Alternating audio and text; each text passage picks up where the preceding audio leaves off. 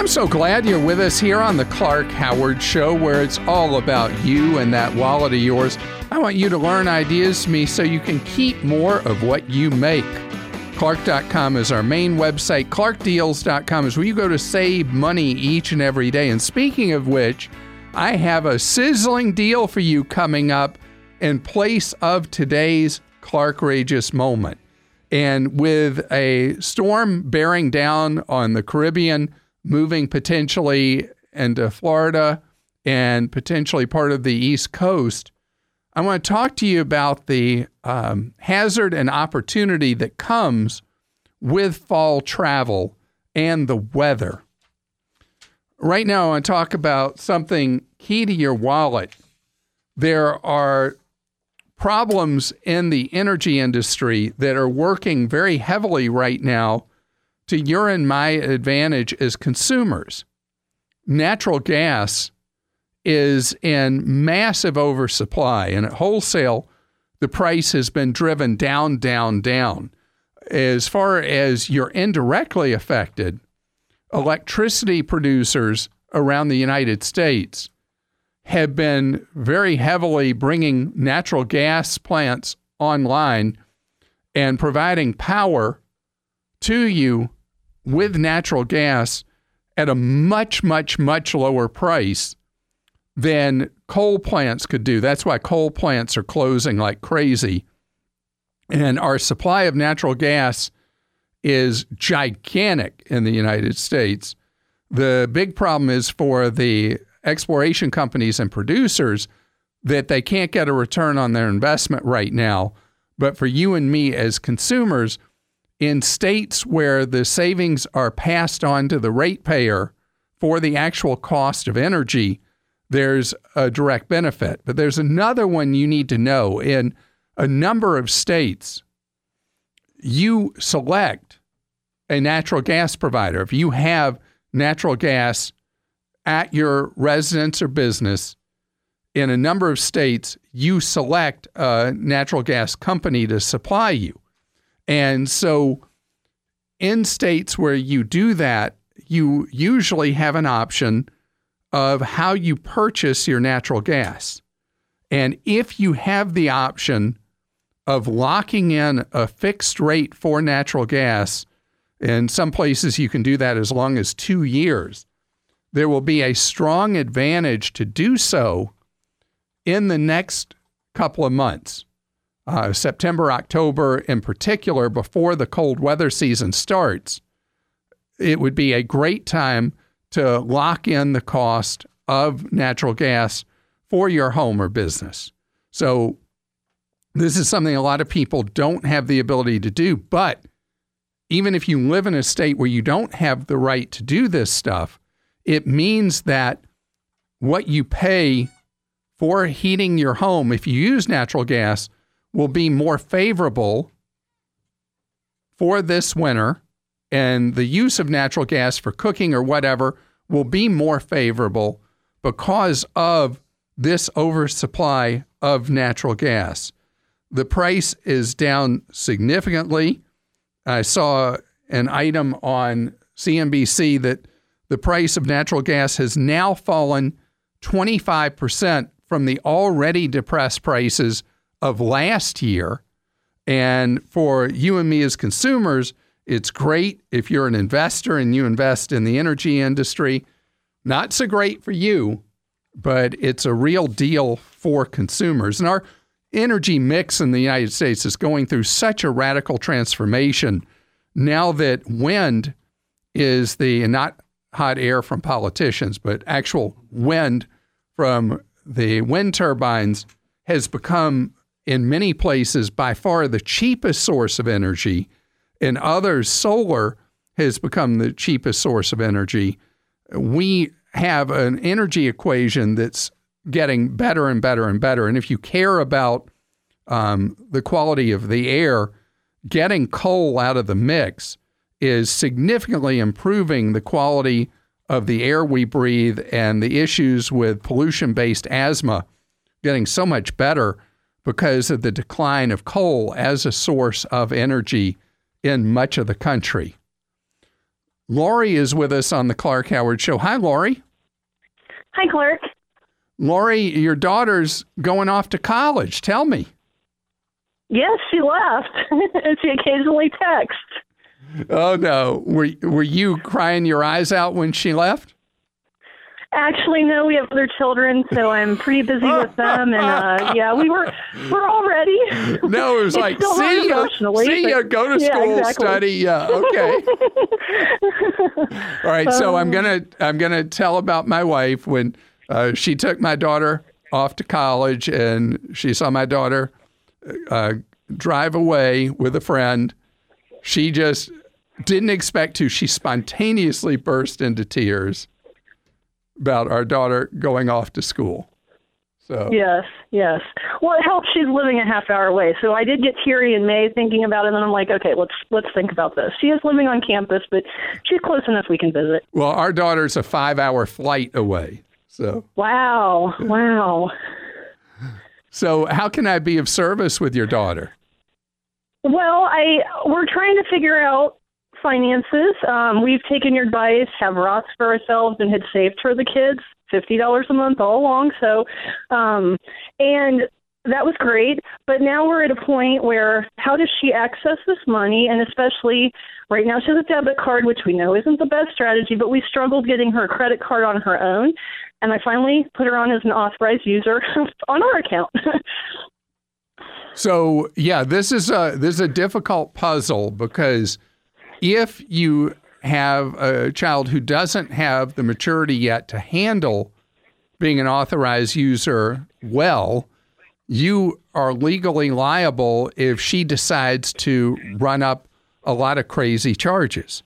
On the other Correct. hand, the protection of having a credit card in her hand instead of the piece of trash fake Visa or fake MasterCard is it's night and day difference. In fact, there's a story that has been running a couple of days that has been getting huge play about why no one should ever carry a debit card. And it's funny, it felt like the author was channeling what I've been saying for, 10 years or more about how despicably dangerous the debit card is. And the reason I say despicable is it's because in the time period from when credit cards first came into being in the 60s and debit cards became popularized about 15 years ago, the power equation in Washington changed.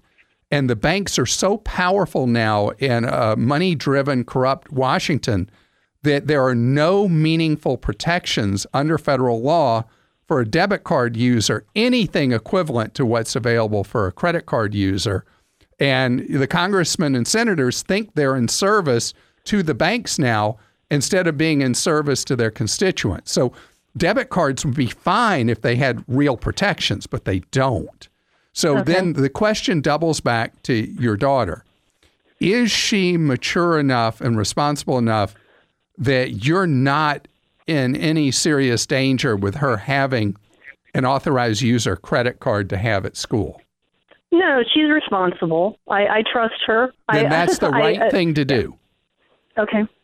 The authorized user status credit card, where she's using one of your cards, is a vastly superior choice to the piece of trash debit card. So you've done the right thing. Then how do we help her build her credit as she goes on? Because right now all that's still under our numbers. Great question. Guess what? Okay. With a lot of issuers, they report authorized user status to the credit bureaus. Okay. And it mirrors however you handle that card mirrors for her. And okay, good. She now will be eligible, and she's a full-time college student, right? Correct. So she's eligible to try to get one of the student credit cards. Okay. And the Discover card is very aggressive these days with their student card. She could apply for that. It's wonderful. Now, do I have to co-sign for that? You do not have to co-sign. Okay. And many credit unions also offer student credit cards, no co-signer required.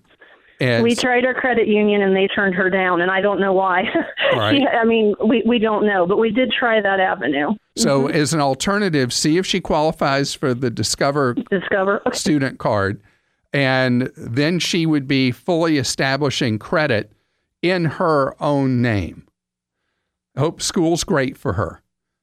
Terry joins us on the Clark Howard Show. Hi, Terry. Hi, Clark. Thank you for allowing me to come on your show. Of course. As I know it's you hear it ad nauseum probably, but thank you for everything you and your team do. Well, you're welcome. Glad we can be of help. I was wondering if you could help me in search of the best place for the best buy for a cell phone. I know specifically, or pretty much specifically, what type of phone I want, but I'm just unsure of, like, do I go to a name brand store, some of your favorites, or do I go to the typical, like the Facebook Marketplace and Craigslist and stuff like that? Are you trying to buy new or used? I think I want to go new just for a safety net. I mean, and if I buy new as opposed to used, I'm afraid I'm not going to get a guaranteed warranty. Or, you're not. You know, you're not. Okay. All right. Okay. So which phone or phones look the most interesting to you? Something that is about as big as a TV, because I like them big. I was thinking maybe like an iPhone 8 Plus, and I was thinking, I think they've got a new one coming out. Yeah, don't do anything. If you're anyone interested in Apple, any iPhone, you want to wait till the new phones are out, because that's when you're going to find a deal on a past model. Okay. And the 8 and 8 Plus have proven to be very, very popular in the marketplace. And that generation of phone, and then the what I guess would be the next two generations, will all be deals, relatively speaking, when the new phones are introduced.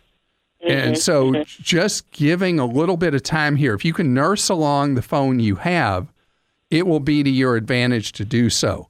As far as where the best deals usually are, they're actually most often with the cell phone carrier that you're with. Or if you're the best deals go to people who are willing to switch cell phone carriers when a new model of a flagship phone comes out. That's what I thought from listening to you for the last few weeks when I've been contemplating doing this. But retail stores, usually not a deal. Going to an Apple store, definitely not a deal. Apple is for the fans. So the fans are not price sensitive. Apple sells the items in their own store. It's an image-oriented store. They're beautiful stores, well-run. People who work in them are knowledgeable, very friendly, but you're paying a premium price when you walk in an Apple store. So I would say normally the cell phone carriers are going to be the best place. And if you're willing to be a free agent and consider changing companies for your cell service when you're getting a phone, then you just shop the market. Everybody's going to have their deals. And that's how you know when and where to buy. Thank you so much. You've been a tremendous amount of help to me today and for years and years and years. Well, thank you. And I hope you love your new iPhone, whichever one it is you get the great screaming deal on. Normally at this time, you'd be hearing a Clark-rageous moment, but we are doing a sizzling deal.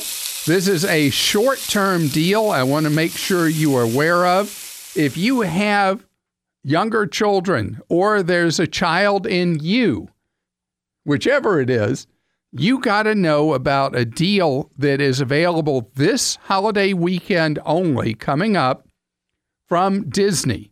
Disney, with great fanfare, is launching a streaming service in November. And one of the offers they're going to have is Disney Plus that includes the massive Disney video library of Disney shows and movies, Pixar movies, Marvel, I guess is all movies, Star Wars, plus National Geographic. I don't know where that one came into it.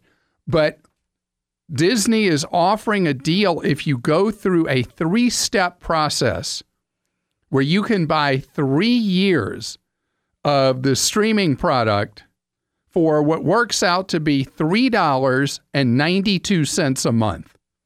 It is by far the best deal that's ever been offered for any robust streaming service. Disney wants to sign up a massive number of people and get to a size that they become one of the dominant players of streaming. So how do you do this? Well, fasten your seatbelts. The first thing you got to do is join a Disney discount club that's free. That's D23.com. D is in Disney, 23.com. Second, you will get a coupon code that you can use to prepay 3 years of streaming. You prepay $141 as long as you do it by September 2nd, and you're in with the streaming product for the next 3 years. So there you have it. I have a full step-by-step guide to how to sign up for this at clarkdeals.com. And this is part of an ongoing, confusing chapter in streaming where AT&T, buried in debt, has been ratcheting up the cost over and over again of their streaming services. Disney senses weakness in one of the big players in the market, and Disney is coming in wanting to steal market share, coming in at these ultra-low price points. Great to have you here on the Clark Howard Show, where it's about you learning ways to save more and spend less, and don't let anyone ever rip you off. Clark.com is our main website. ClarkDeals.com is where you go to save money each and every day. Well, we've got a storm headed towards the mainland of the United States that may, in fact, end up being a Cat 1 or 2 hurricane. And the forecasters, well, it's over U.S. Property right now, or U.S. possession right now, over St. Croix, I think, headed towards Puerto Rico. From there, it's hard to know where it heads, how strong it gets, if it weakens, and the rest. And it just brings up a reminder how important it is to be prepared for the unexpected. In this case, with a hurricane, usually you have some general sense of direction, but most things that happen are things that we can't know are coming. Think about an earthquake, a tornado, many different types of storms that can occur, or weather events that can occur, geological events that can occur that you may have to react to. It could be something that's a man-made disaster, like a terrorist attack or attack against computer systems, our financial system, anything like that. And so I believe it's important to be prepared. And so I have a guide for you at Clark.com, what should be in your survival kit. And I've mentioned this before, that I'm no survivalist, but I have preparedness in place for our important papers, make sure we have food and water, make sure we have working flashlights. We have the flashlights that you crank so you don't have to worry if batteries go out. We've got those kind of things. And this is just a friendly reminder that you never know when something happens that you have to adapt to. I want you to be prepared. On that subject, this is the time of year where there are some of the best deals each year on travel, because leisure travel basically falls off a cliff through the fall from now till mid-December, except for right around Thanksgiving. Fall travel is a very soft time. And so there's deal after deal after deal. And so I had a question last year that I was thinking about in conjunction with this hurricane, when I heard that cruise lines were changing their itineraries to try to stay out of harm's way with their ships that sail in the Caribbean, South Atlantic, and the Gulf of Mexico. And it just reminded me of that call last year about the issue of storms, particularly that can hit that part of the world each year during hurricane season. And so it is truly hazard with opportunity. And in most circumstances, you're not going to qualify for a refund for the accommodations you booked that may be non-refundable. The airlines are usually really hard-hearted about it in the event that there is a storm. And so you can be left without the money and without the trip. And people ask me about trip insurance. And I want to tell you that when you're looking at trip insurance, there's a product that's not heavily marketed.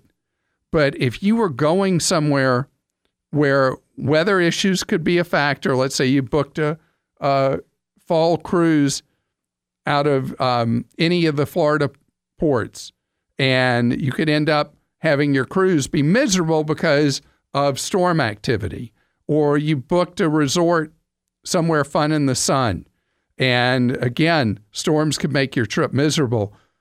That's not something that trip insurance covers, but you can buy a trip insurance policy where you have the right to cancel for any reason. You pay more for those policies, and you don't get all your money back. Depending on the policy you buy, you may get 3/4 of your money back, half your money back.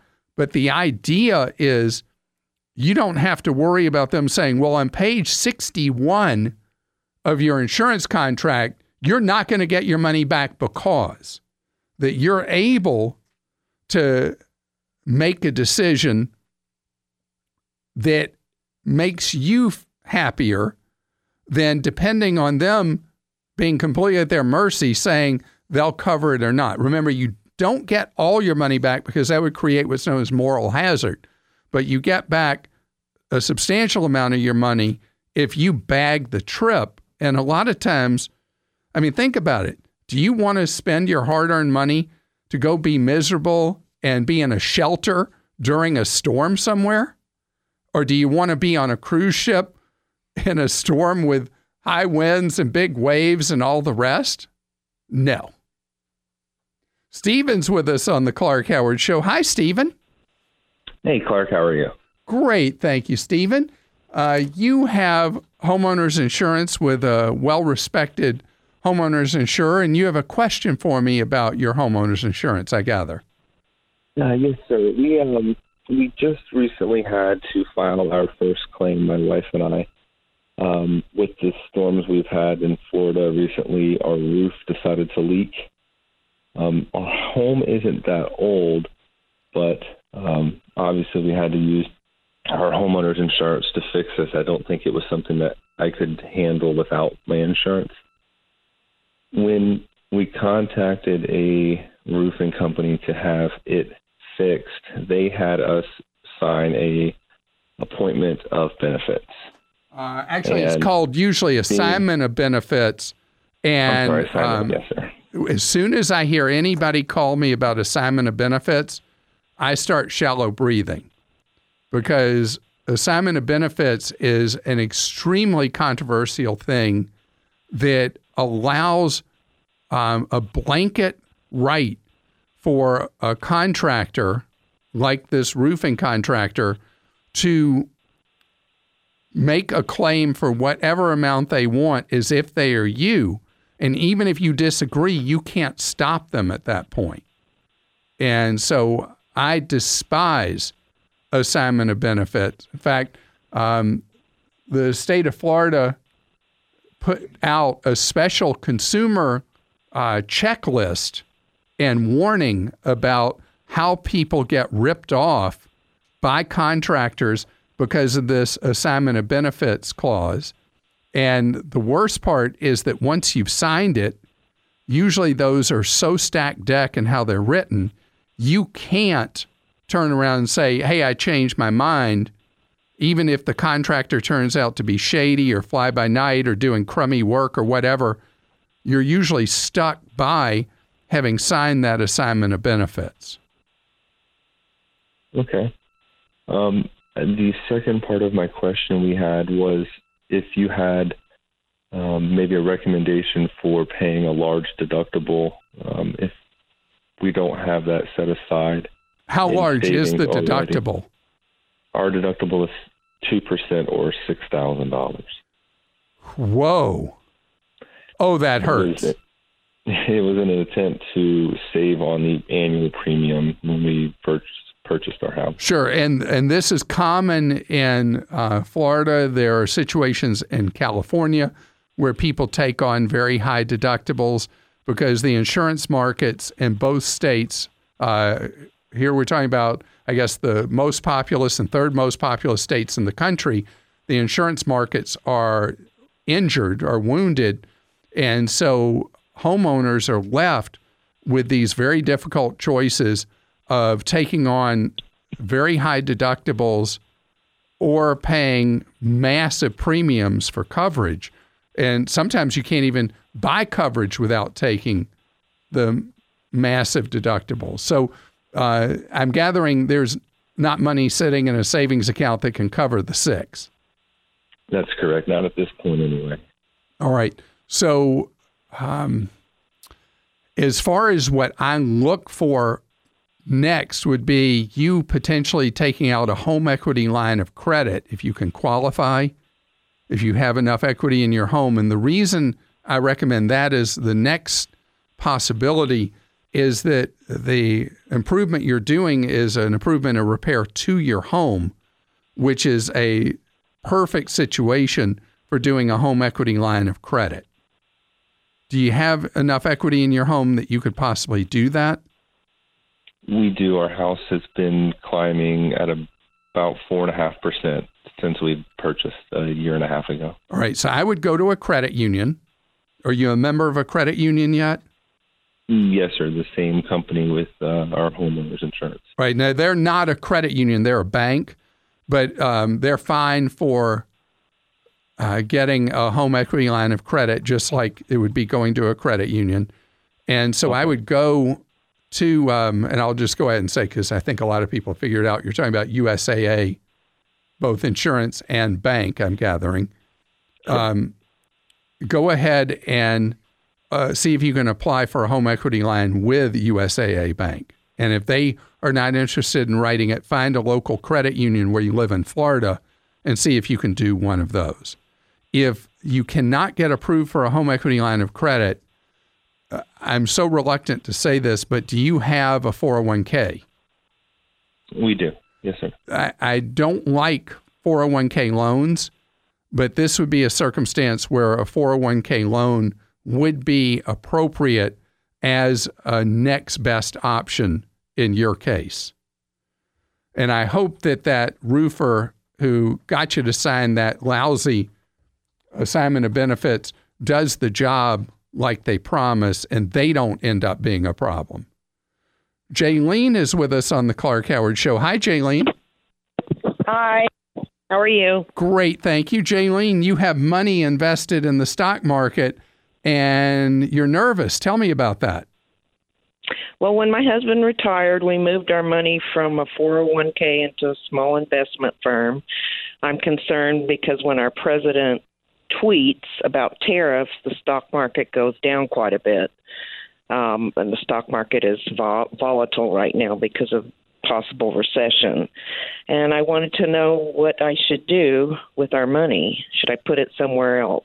All right. So first things first, even though it makes such headlines each day, don't worry about the president's tweets and what they do for a trading day to the stock market, because the market moves up or down just based on whatever tweet the president does that day. And so that's not real. And I wouldn't worry about that because, you know, the president made the market drop so much when he imposed more tariffs. Then he turns around and says, yeah, I had a great conversation with the Chinese dictator and we're going to try to buddy up here and come up with a great deal. And then the market goes up. And so ignore all that. What matters is what happens with corporate earnings. And on that score, corporate earnings are softening. And so the value of individual stocks ultimately is based on the profitability of the firms that stock is in. So it means that the stock market, after having an enormous run-up from 2009 to 2015, has kind of just moved around in a trading range most of the last 4 years. But we've had a great run-up that where values quadrupled. So we're due for a bit of unsettled ride. But like a correction. Yes, or it could be a step further, what's known as a bear market. But the question is, and this is what I always ask people, when do you need the money that's in these investments? We don't. We're just going to take out a little bit each month to help. So if you're doing that, but he's retired. Well, if that's known as reverse dollar cost averaging, where you're riding along with the market, you're taking little bits out each month. That would mean that with him retired, you should have a decent amount of money in what is referred to as cash equivalents. Money that is not subject to the ups and downs of the stock market, that would cover you for a period of time, minimum 6 months. So you don't have as much. How would I do that? Well, you sell some of what you have and put it in an online savings account or CD or something like that. And that way you have money available to you that you don't feel like you have to sell anything at a time that the market may be having a tough ride. So if you are at a point where you're spending money out of what you've saved and invested, instead of putting more money into what you're investing into, that's when you have to have some money available that is stable so that the other money you have can ride with the market. And over time, even with the ups and downs, the long-term trend is up, and it deals with later in retirement when you're going to need more money. And that's why you don't sell everything and you don't keep everything in. You make sure you have money available and money invested. Jen joins us on the Clark Howard Show. Jen, you work for a ministry, and as part of your work, you lay out costs for things for the ministry, and then you get reimbursed later. That's been tough for you. So they've offered you an alternative. What is that alternative? Hey, Clark. They said that they could take out a business credit card, but they would run our credit. It would be on our credit score, any of the payments or transactions, but they would pay it in a timely manner. But it just kind of made me uncomfortable, and I wasn't sure what you thought about it. Yeah, so it's always a matter of risk and trust combined, because when you have a corporate card, usually the individual cardholder, in most circumstances, particularly in a smaller organization, will have to be part of the application. And if the ministry doesn't pay the bill, you're responsible for that bill. And your credit is also affected if they don't pay. So it's a situation where you've got to know the ministry and whether or not you feel that they're financially solvent enough and the people who pay the bills will get them paid on time so that you don't suffer personal financial harm or reputational harm with your credit for them not paying. What do you think?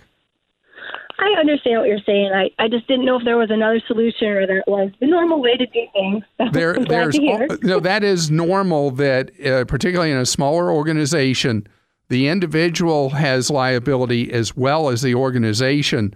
There's only one offer that's for tech companies that avoids that personal liability. It's just unusual when that happens. You're listening to The Clark Howard Show. Thanks for joining us today. The Clark Howard Show is produced by Kim Drobes, Joel Larsgaard, Deborah Reese, and Jim Ayers. And remember, 24 hours a day, we're there to serve you at Clark.com and ClarkDeals.com.